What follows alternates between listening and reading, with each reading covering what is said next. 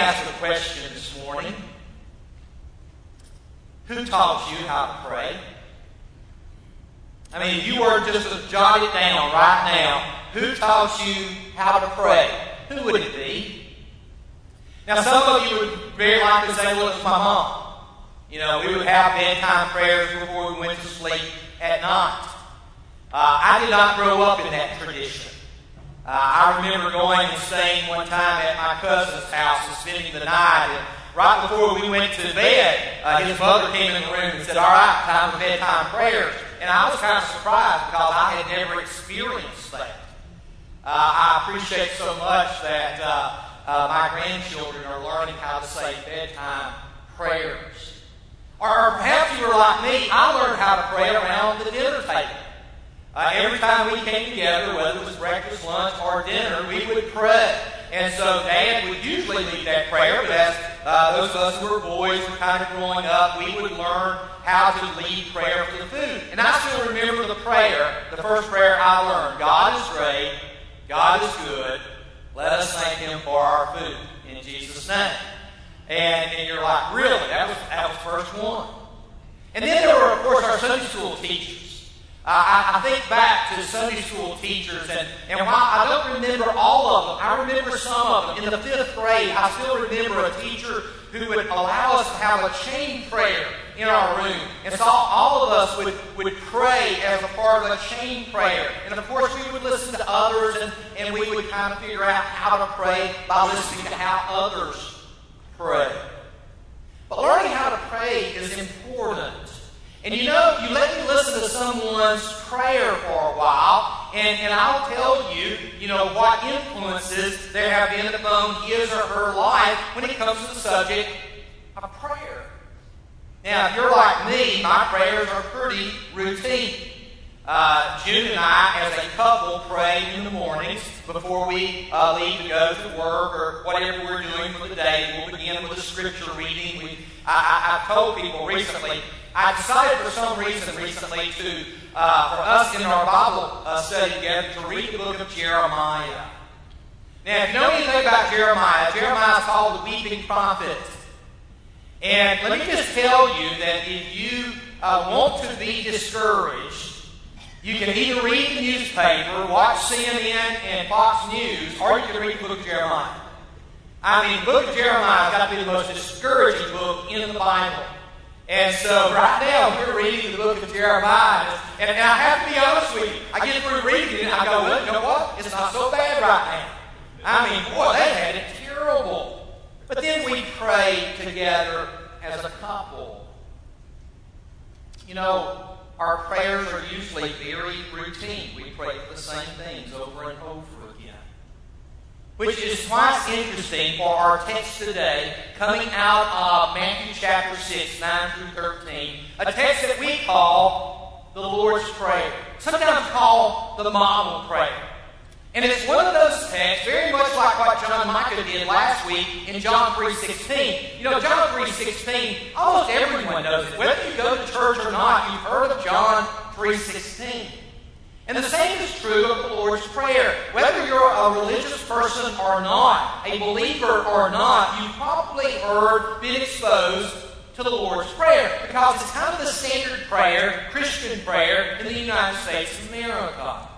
And if I were to start it, nearly everyone in here could easily join in. Now, I learned it from the King James Version of the Bible. And so when I say it from the King James. It's kind of like John 3:16. I learned it from the King James, for God so loved the world that He gave His only begotten Son. Most translations now say one and only Son. And so I kind of divert back to the King James. But the Lord's Prayer is a very simple prayer. Our Father, which art in heaven, hallowed be thy name. Thy kingdom come, thy will be done on earth as it is in heaven. Give us this day our daily bread. And forgive our debts. Now, sometimes we have the word trespass there. Forgive us our trespasses as we forgive those who trespass against us. I wanted to know which one was original. In other words, which one was the original King James Version. And so I went and looked up the 1611 version of the King James, and it's debts. Forgive us for our debts as we forgive our debtors. And lead us not into temptation, but deliver us from evil. For thine is the kingdom, the power, and the glory forever. Amen. Now, here's what's interesting about that prayer. If you look at a more modern translation, here's the NIV, you'll see that it's shorter. Notice again, here's the King James Version, here's the NIV. And what you'll notice is that in the NIV, you'll notice that verse 13 is much shorter than in the King James Version. And so sometimes people ask, why are more modern translations shorter in the prayer? And the answer to that question comes from the fact that the King James was translated 409 years ago. I want you to think about that. 1611 is when the King James Version came out. Now, when it was translated, it was the best translation available at the time. There had been a multitude of translations that had been coming out, and King James of England wanted a translation that would kind of unite the United Kingdom. He wanted to bring everybody together, and he thought that a common translation would do that. And so he authorized the King James Version's translation. Now, at the time, it was by far the best out there. But here's something you need to remember. It was 1611. I want you to imagine for a second if you went to a doctor and you noticed that up on the wall was, their medical license, the school that they graduated from, and you noticed that they graduated in 1611. I don't know about you, but I would think, we got leeches, we've got bleeding, we've got probably some techniques that need to be modernized. Or imagine going to a dentist who graduated in 1611 from dental school. I'm not opening my mouth to that dentist. And all I'm saying is this, while the King James was the best there was when it was translated, we've made a lot of advancements. And we've discovered a lot of more ancient manuscripts, and so we know closer to what the writers of the New Testament actually wrote. And what we discover is that here in verse 13, that this in the NIV is how the text was originally written by Matthew. Now you go, and what happened to the King James? How did they have that longer text? And we call that longer text the doxology. For thine is the power, the kingdom, the glory forever. Amen. That's the doxology. And very likely, scholars tell us that what happened is that monks, as they were copying the Scriptures, would come to the Lord's Prayer, which had become a standardized prayer for Christians just literally all over the world. And so they had added to that prayer this doxology, and very likely a monk, as he was copying it, wrote the doxology in the margin. Kind of as an ending. Here's the proper ending. For instance, if you've noticed in this one, notice what's wrong with the prayer? What's wrong with the prayer is there's no stamp on it. Now y'all go, what do you mean no stamp on it? I don't know about you, but I grew up that if you didn't say in Jesus' name amen, God didn't hear it. You had to put a stamp on the prayer. And there's no amen here. And so very likely this doxology was put in the margin, and then the next person to come along to copy that manuscript saw it in the margin and thought, someone left it out. And so they then inserted it into the text, and that's how it's come down to us in the King James Version of the Bible. And so the King James Version is a little bit longer in its prayer because it includes the doxology. There's one other thing I want to mention about growing up, especially with the King James Version and in churches of Christ. I was taught as a kid growing up quite common.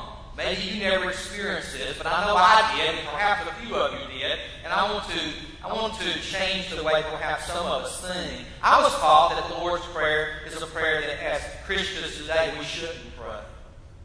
And the reason that was the case is because of the verse 10, your kingdom come. And I was taught that the kingdom had already come. That it had come in the form of the church on the day of Pentecost. And so to pray for the kingdom to come was to simply pray something that was no longer valid. And so because of that, I was discouraged as a child growing up in the church of praying the Lord's Prayer. But as we will look today, I hope you'll notice that that phrase, your kingdom come, your will be done, is so much bigger than just the establishment of the church on the day of Pentecost. Not only is this a prayer that we ought to be praying, it's a prayer that should be the very cornerstone of our prayer lives. Now, the reason that this prayer is found in Matthew 6 is that Jesus is preaching the Sermon on the Mount, and he comes to a portion of this particular sermon in which he wants to address how we worship in public. And notice his statement here. Be careful not to practice your righteousness in front of others to be seen by them. Have you ever seen anyone do that? Of them practicing their spiritual disciplines, their righteousness. This could be everything from giving to praying to singing, but being done to be seen by others. I still remember my dear friend Ricky when he was asked to lead opening prayer on Sunday night when he was in the 9th grade. And Ricky had never led opening prayer, and so he got up that night, and I still remember he came up front and he said, "Let us pray." And then all at once, Ricky's voice changed. I mean, it became this deep male voice, not the voice of a 9th grader in high school, but this, "Our Father which art in heaven." And he started using words I'd never heard Ricky use. And I'm sitting there asking myself, as he's praying, is he praying to be heard by God or to be heard by us? You know. Now, he's in the 9th grade. I did. I made the same mistakes in my life. But sometimes we do things just to be seen or just to be heard. And that was one of the things that Jesus saw in the first century. The Pharisees, for instance, were notorious about praying. And they would have their long robes. Here's, I think, a beautiful picture of it. And they would have these boxes on their head called phylacteries that would have little Bible verses written in them. And they loved, either at the temple or on the way to the synagogue, to have to stop for the hour of prayer. See, Jews prayed 3 times a day. They prayed at 9 in the morning, 3 in the afternoon, and then about 20 minutes after sunset. And so they would get caught on the way to the synagogue, and so they would just stop where they were and start praying out loud with their hands lifted to heaven. And Jesus says, you don't know how many times I've watched people pray, and they're kind of doing this right here while they're praying, making sure people are watching. And Jesus said, if you're praying just to be seen by men, you have no reward from your heavenly Father. He then turns to the Gentiles and he says, and when you pray, don't be like the Gentiles, the pagans, those who worship other gods, because they keep on babbling. I mean, they go on and on and on and on, as if their many words are going to make their God somehow hear them. Now, all of us have been at services like that, haven't we? Where a dear brother who would be announced to lead prayer, and whenever we would say, Brother so-and-so leading us in prayer this morning, we'd all let out a groan because we knew we'd be here for the next 15 minutes. I still remember a dear, dear friend of mine at a funeral service where a brother led a prayer, and I think the prayer went for 20, 25 minutes. And she came up to me afterwards and she said, I am so sorry. You know what? I think I fell asleep during the prayer. I mean, sometimes we just go on and on. Here's Jesus saying, listen, now obviously there are times when prayers need to go on and on and on. But if it's just being done as if maybe if I pray enough, God will hear me, Jesus said, that's not the way to pray. Do not be like them, for your Father knows what you need before you even ask Him. And then here's what Jesus said. This then is how you should pray. And what Jesus does is teaches us how to pray. Now, here's what's important to think about. I want to challenge you right here for a moment. Why did Jesus give us the prayer the way we have it today? What was it about what was going on in Jesus' mind that He said, here's the phrases, here's the topics that you need to address in your prayer? And here's what I want to suggest to you this morning, is that in many ways, the Lord's Prayer is an incredible description of the life and ministry of Jesus. It's only recently that I came across this concept, and when I saw it, I thought, that's exactly what's going on. In other words, why did Jesus teach us to pray this way? And the answer is that when we pray this way, we're simply rehearsing in our minds what Jesus did in His life and during His ministry. In other words, look at the text. He begins with a very simple phrase, our Father. Now, we see that and we simply go, okay, he prayed to God as Father. We all do that. They did in the first century. In fact, this phrase, Father, is actually the Aramaic word Abba. Abba is a very special word in Aramaic. I've got a 1-year-old grandson. His name is Garrett. June and I were with him earlier this week. We all got together last Sunday night through Wednesday for one last get-together as a family before school started. But Garrett is just a little over a year old. And Garrett right now is learning how to say, Dad, Dad. And of course, the funniest thing is when his mother says to him, say, Mama. And Garrett says, Dad, Dad. And say, Mama, Dad, Dad. Say, Mama, Dad, Dad. You know, he gets louder and louder. We've got a videotape. It's absolutely precious because he won't say Mama, but he says Dad, Dad. And can I just tell you that my youngest son, when he hears that, it just melts his heart. There's nothing more precious in the world. By the way, he also knows how to say Gigi, which is June's name. June goes by the name as grandmother Gigi. And I go by the name Pops, and so I say to him, say Pops, and he says Gigi. You know, and I'm like, great. I know how his mother feels. You know, it's a very intimate word, very precious word. And I want you to notice what happened when Jesus used it. This is from John chapter 5. My Father, there He is, my Father, my Abba, is always at His work to this very day. And I too am working. For this reason, they tried all the more to kill Him. I want y'all to look at that. He referred to God as Father, and they tried all the more to kill Him. Not only was He breaking the Sabbath, but He was even calling God His own Father. You see, in the first century, you didn't call God Father. Because if you called God Father, that was the same as making you equal with God, which of course Jesus was. But it was more than that. It was inviting you into this intimate relationship with the Godhead, which Jesus invites us into. Romans chapter 8, verse 15. Paul, many years later, would say the Spirit you receive does not make you slaves, so that you live in fear. Rather, the Spirit you received brought about your adoption to sonship. He says, listen, we have one of two relationships with God. We're either a slave, which is based on fear, or we are a son because we've been adopted. And notice what Paul says. He says, for by Him we cry, Abba, Father. We pray the same way Jesus prayed. Why? Because we've been invited into His family, into that intimate relationship with the Father that Jesus has literally experienced since all eternity. So as this prayer begins, you see Jesus saying to us, can I invite you into what I already have? And then He says, hallowed be your name. Wow. John again, chapter 12, how Jesus, as He's going to Jerusalem to die. And notice what He says, now my soul is troubled. And what shall I say? Father, there's that word again. Abba, save me from this hour? No, it is for this very reason I came to this hour. And then look at what He says in verse 28. Father, glorify your name.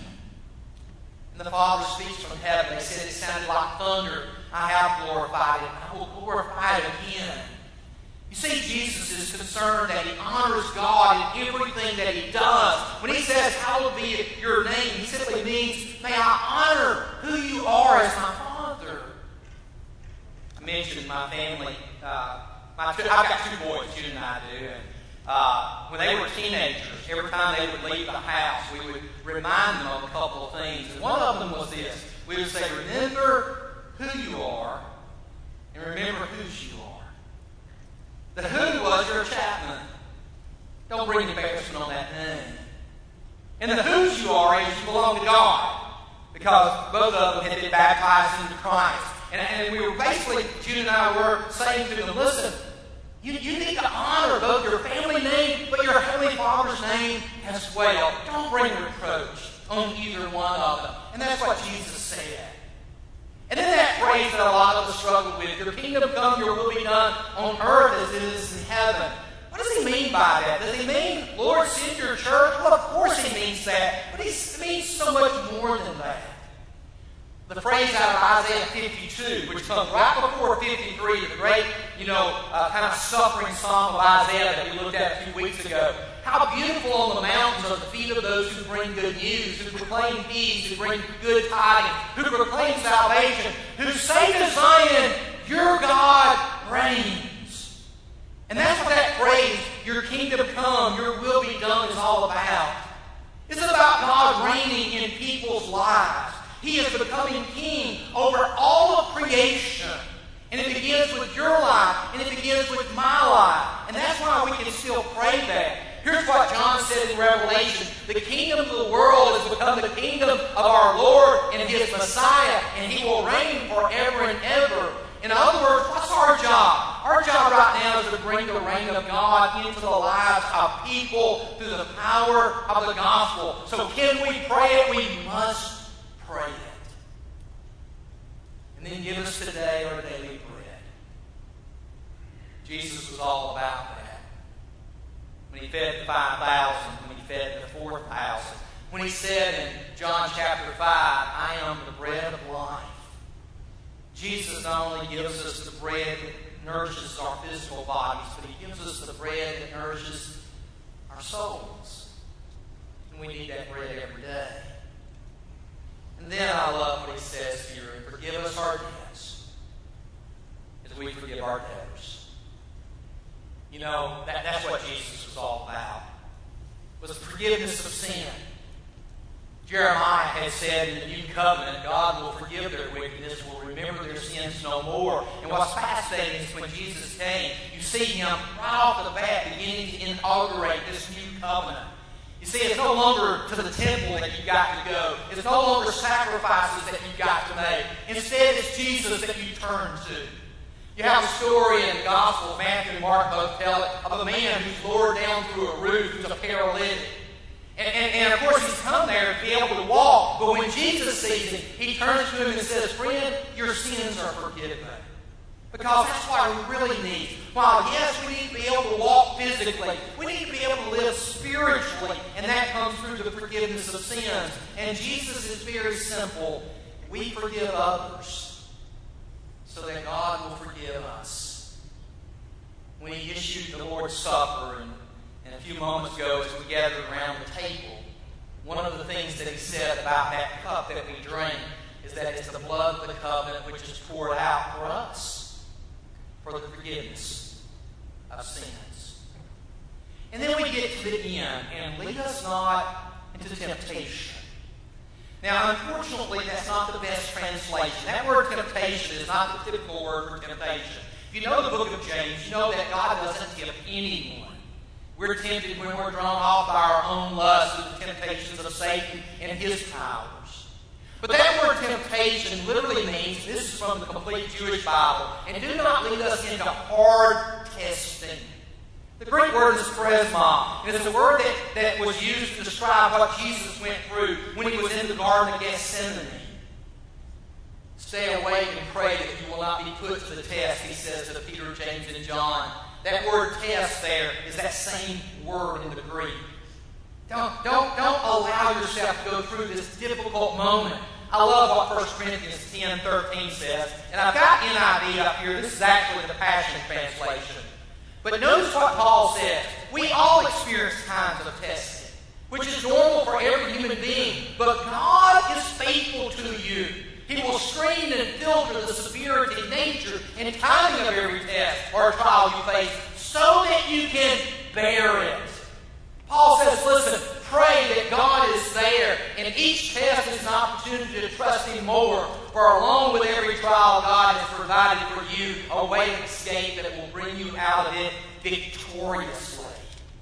So we pray, Father, don't let us be tested beyond what we can bear. And Paul says that God's promise is He won't. And then he says, but deliver us from the evil one. Jesus said to the chief priests, the officers of the temple guard, the elders, this is in the Garden of Gethsemane, I'm not leading a rebellion.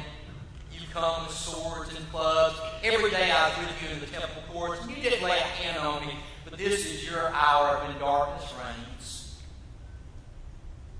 I love what John does in his gospel. He then tells how that Jesus turns to all of these people who have come out to arrest him and says, I told you that I am he. If you're looking for me, then let these go.